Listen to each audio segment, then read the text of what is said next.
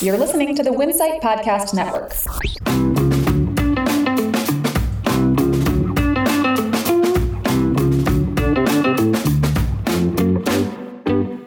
Welcome to Menu Feed, a weekly podcast from Restaurant Business and Food Service Director. I'm Pat Kobe, Senior Editor covering menu, food, and drink for both brands. I'm chatting with Matthew Padilla, Culinary Innovation Director for True Food Kitchen, a wellness-focused restaurant group with 43 locations nationwide.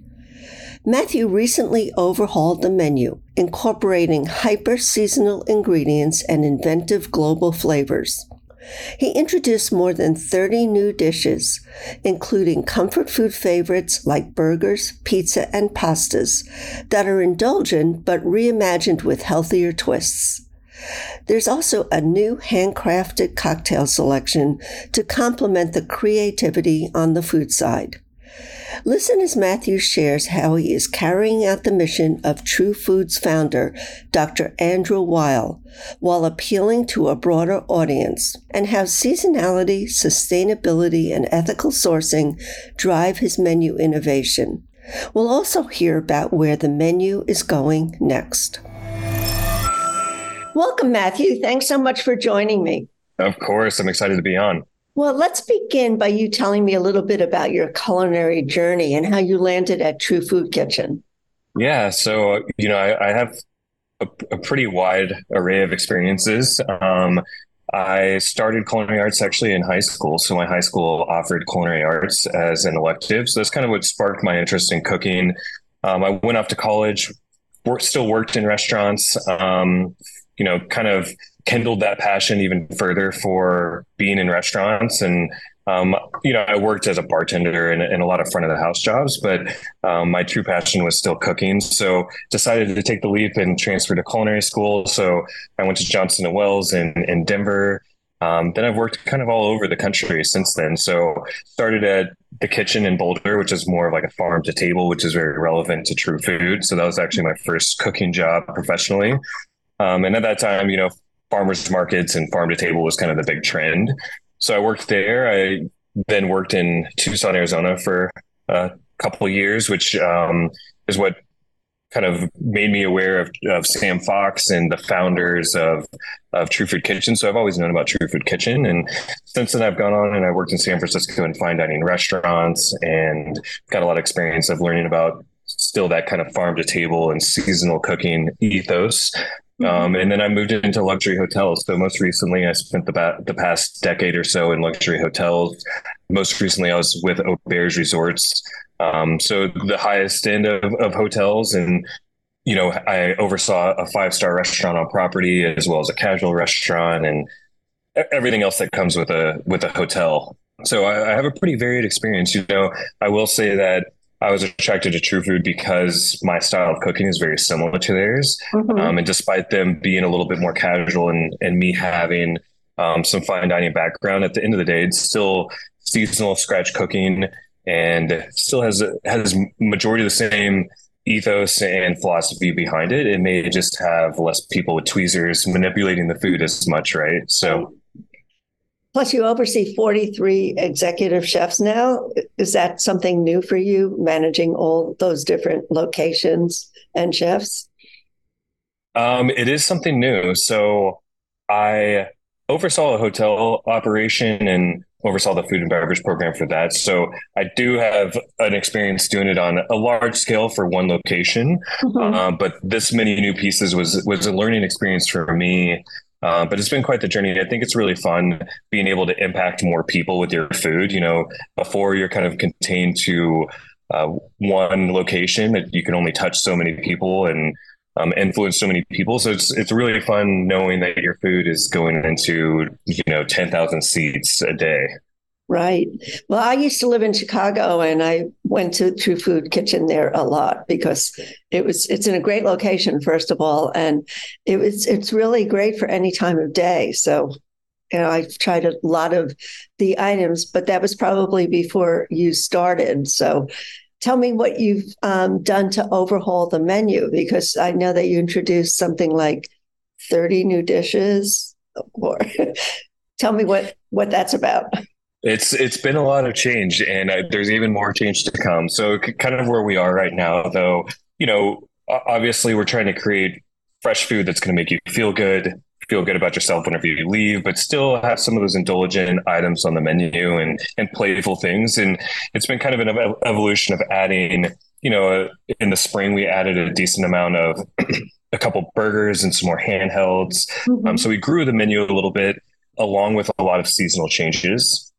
So there was about 30 changes or so. The last three menus have been kind of a constant evolution of a lot of change. But again, it goes back to that foundation of creating food that's going to make guests feel good, that's going to be recognizable. We don't over manipulate the food, sticking with our true food philosophy. But how do we take it to the next step and make it a little bit more playful? So we did kind of a sneak peek to our brunch. We expanded that menu a little bit in the winter season. In the fall, we're going to be expanding a little bit more. So that's going to be an even bigger emphasis, which is going to be really fun. So we're really excited about that. And we have a lot of other things in the works down the line. But currently for the summer menu, the seasonality, right? So how do we showcase these beautiful ingredients that we have? So strawberries and corn, watermelon. So really fun ingredients, really fresh. It's one of my favorite seasons, right? Just because the ingredients are so great. So that was kind of the showcase for that. We expanded a couple entree options, which I think we're going to expand even more. And, I feel like in the past, we've been known as the perfect lunch spot or all day, but we really want to start attracting some more dinner guests as well. So we added a chicken entree, which is a barbecue chicken that has a house-made barbecue sauce that has blueberries in it. So really fresh and fun ingredients. So expanding on those entrees and, trying to create that same experience at dinner that we have at lunch. Well, I know that you took some indulgent comfort foods like burgers and pizza and kind of made them more in True Foods vision, I guess. So tell me what you did to change up a burger or a pizza to make it more in line with True Foods mission. Yeah, of course. So a couple examples that I can think of off the top of my head. So we introduced a decent amount more burgers. And we wanted to have recognizable flavors that were still, again, going to make you feel good and just be really great ingredients, right? So we added a turkey burger onto the menu, and we have a hatch green chili ranch, and our ranch is made with a Greek yogurt. Then we have a Peruvian burger, and we've partnered with people like Vital Farms that kind of have that same philosophy that we do. So we have a fried Vital Farms egg, and it is indulgent, but if we're going to indulge, we want to give our guests the best product that they could possibly have, right? So we have the Vital Farms pasture-raised egg on that dish, and a really bright, beautiful Peruvian pepper sauce on there. We have some point-raised blue cheese. So we like to partner with also companies that we feel really good about. And again, if you're going to lean indulgent, we want it to be the best ingredients you can find. We've also done a couple fun, playful things with ingredients that people may not know, right? So one of the expansions we have a play on a Korean fried rice. So in our wok, we saute rice. We're actually using forbidden rice. And instead of a traditional kimchi, we partnered with a company called Atlantic Sea Farms, and they actually grow seaweed in Maine that helps regenerate the ocean floor. And they've trained a bunch of lobster fishermen to generate additional income. Because we know that economy has been hit a little hard, and so we partner with people that make an impact on the world, but also having interesting ingredients. So yeah, seaweed seems to be trending right now. It's a good ingredient. Yeah, it's packed with flavor and nutrients, and it's very healthy for you at the same time. I recently went to the fancy food show in New York, and there were a lot of seaweed vendors. I mean, not a lot, but more than there had been in the past. It seemed to be something that was becoming more popular. So as far as, Andrew Weil founded True Food Kitchen, or he was like one of the founding partners. And so how do you stick to his original ethos when you develop new menu items?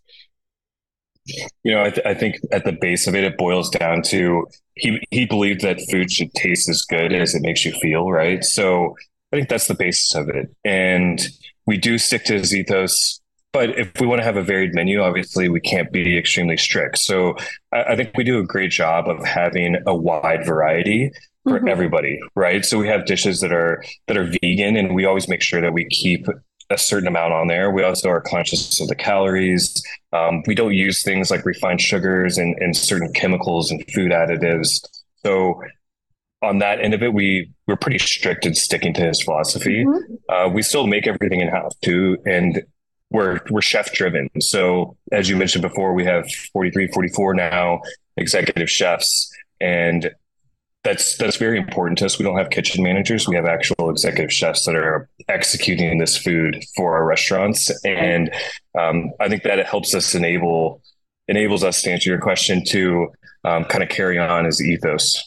Right. Are you still doing a lot of plant-based items or plant forward? I mean, plant forward, obviously, because you have a lot of vegetables on the menu. But do you have any strictly plant-based items? We in the form of like replacement items, like a protein or something like that, or even just something that is totally vegan. Oh yeah, so we have a decent amount of totally vegan. We always have vegan desserts on the menu. So summer menu, we have, for example, a mango tart, and there's zero sugar added to this. It's completely vegan, gluten free. It's one of my favorite desserts of all time. Not only because I created it, but because you would never expect that it's vegan, right? So you eat this tart and you're blown away by, wow, this is vegan. It's gluten free. We don't add any additional sugar to it. It's an impressive dish for what it is. How do you make the crust then if it's gluten free? Do you use a gluten free flour? So we're actually making the crust out of dates. So we do dates and Marcona almonds are kind of the base of it, and oats, and this kind of helps hold everything together. So think of the texture of almost like some of the nature date bars that are great for hiking and that sort of thing. It has that kind of that same texture. So crunchiness from the almond. So really fun dessert. So again, going back to your question, we always have a lot of plant forward. We always make sure to have a good balance of vegan, vegetarian. We don't obviously promote a ton of meat, but we do have meat on the menu for guests that enjoy meat. But then we also have amazing fish dishes. So for summer, we are bringing on a trout that's from a company called Riverence in Idaho. So it's a sustainably raised trout. We also work with Quarry. So we're very particular about who we partner with and always conscious of what we're bringing onto the menu. Right. Are any of the burgers that you introduce plant-based meat substitutes, or are you staying away from those for the most part? I think in that space, there's a lot on the horizon that we're very excited about. So I'm in particular very excited about the mycelium-based meat alternatives, which aren't quite there yet. There's not a lot in food service space yet, especially like in the burger world. I think in the next 5 years, it's about to explode because you're starting to see it everywhere. Currently, right now, we make our own vegan burger. We shy away from trying to create something that's going to mimic, I don't want to call it any brands, but that are going to try to create an exact replica of that meat or try to make it too much like it. Like I'd rather just have something that has a lot of flavor, is delicious, and then you're like, wow, this also happens to be made from mycelium. Even if you don't like mushrooms and you eat that, you're like, wow, this is incredible. It tastes like you're eating something very savory and meaty, right? So right now we make our vegan burger patty in house, and that has walnuts and beets. So we're making the patty. I think down the road, I'm very excited about that space, as you can tell. So I think we'll explore some other options of potentially outsourcing or making our own kind of mycelium-based burger patty, maybe. But to answer your question, we don't have a lot of just meat alternatives. For fall, we are thinking about adding tempeh back to the menu. So we used to have tempeh on the menu, which I would rather prefer to show something in its true form rather than trying to recreate a turkey patty or something. Right, exactly. And so you also talked a lot about, some of the global flavors you introduced, like the Peruvian. What other cuisines are you exploring? Is there any other that are favorites of yours right now? Oh, that's a great question. I'm a kind of constantly always exploring. In the summertime, we have a dish coming back that has is our salmon, and it has a Thai corn broth and a lot of those flavors from Thailand where it's very bright. So it's made with corn, but it also has like lemongrass flavors and lime juice. So very bright. I, I wouldn't say that there's anything in particular, but I have a lot of respect for Japanese cooking, and I love Asian flavors because they can be very bold without having to add. If you look at more of the Western style of cooking, where it adds a lot more fat to achieve that flavor, which I've done a lot in fine dining, but I also have a lot of respect for that Asian culture where they're able to create a ton of flavor utilizing ingredients like fish sauce and misos and fermented items. Is really exciting to me. Cool. And you mentioned a little bit about your sourcing strategy, that you like to work with, ethical and local producers and farmers. But is there anything you want to add about that? No, I think I touched on a lot of the people that we work with, and we have our senior vice president of procurement is fantastic. He has helped us create some of these partnerships and also continue them, and it's been great working with him on that side of things. And every menu change we have. So I actually just finished a meeting about the fall menu. We vet every single ingredient, and we're talking about who we're going to get that from, the why behind it. And the more whys we have can help tell our story, right? And also help tell those people's story too. And I think it's great to support those people in those communities, kind of like the Atlantic Sea Farms, which many people wouldn't know that they're creating a seaweed kimchi that's helping the ocean regenerate. So we're very conscious on how we go about that process and who we're picking. And it's a really exciting company to work for, because not a lot of people do that. So for sure. So you now have 44 locations, you said. So is it difficult to source those kinds of products for so many locations? Is that a challenge? It is. It's very much a challenge, not only post-COVID, where it's already a challenge, even if we were buying regular salmon or, just something that's stocked nationally. So that creates its own challenges. We try to get ahead of it. So like I said, we're almost done wrapping up fall right now. So I think that's the approach we've been taking, is making sure that we're giving ourselves enough time to source those items, get those loaded into our purveyors, and make sure that we can get those across the country. Not to say that even whenever we do launch, that there's not, we don't stumble every once in a while, but I think everybody is right now. And in order for us to get better products, it's going to happen. So it would probably save a lot of tireless nights if we were just pulling normal product off the shelves. But the fact that we do source these items, it's a big project in itself. Right. How far east are you located? Furthest east, we have a couple locations in New Jersey and New York. Oh, you do? Okay. I'll have to check those out, because I live in New York now, but I don't think there are any in the city itself. No, right outside the city. So we have one in Hackensack and Edison. Is going to be your closest to the city. Yeah. Right. And I also noticed that the beverage menu has been revamped. Did you have any input into that? Did you work with the mixologists or the bar managers on that? Yeah, so I work very closely. So we're all kind of in the same department, and we do our tastings together and go through our creative process together, bouncing ideas off of each other.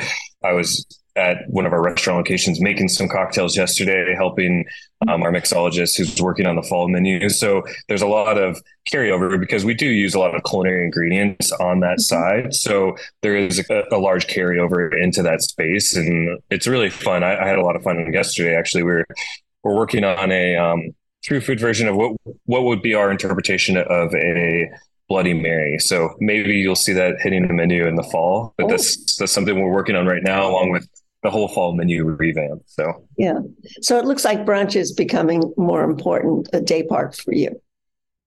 I think for this menu in particular, I think that for COVID, a lot of restaurants had to pivot, and I think that's one thing that didn't come back out of COVID very strong, and there wasn't a lot of emphasis on it. So we're focusing on that. We're going to look at happy hour, our catering programs. There's a lot of things that we want to really refine and kind of cover all of our bases. I think we succeed the most at lunch, but how do we build out all those other day parts and other pieces to make us an even stronger brand? Now, to any of the chefs at the 44 locations, do they help you with menu development, or do they have input into what's coming on the menu?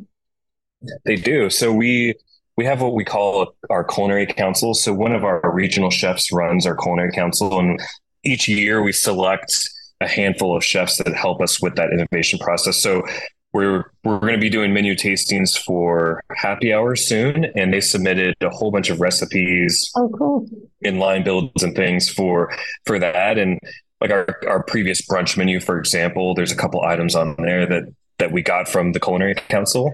So we try to keep them engaged as much as possible, and it's really fun for them to be a part of it. And whenever they have something on the menu, it's creates more of a sense of pride for them as well. For sure.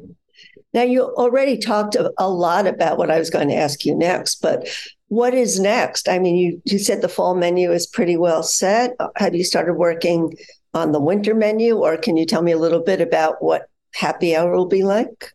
So, I will say that overall, we want to have a lot more fun, and I don't want to divulge any secrets, but I think brunch is going to be really fun. We have a couple of really cool pieces that we're excited about on there. And then happy hour is the same thing, right? So how do we create something that's delicious? It's going to make you feel good, but is really fun. And so those are the biggest two pieces we're working on right now. And then, like I said, we're going to look into what's the next step. Is it another smaller version of True Food that's more fast casual, or so we're exploring potentially, branching off a little bit. Maybe some CPG work. So there's a lot of ideas out there, but as of right now, the near term items are going to be really focusing on that brunch, fall menu, and happy hour. Thanks so much, Matthew. I definitely want to try out your new menu soon. You can download this episode of Menu Feed and past episodes at Apple, Spotify, or wherever you get your podcasts. I'm Pat Kobe.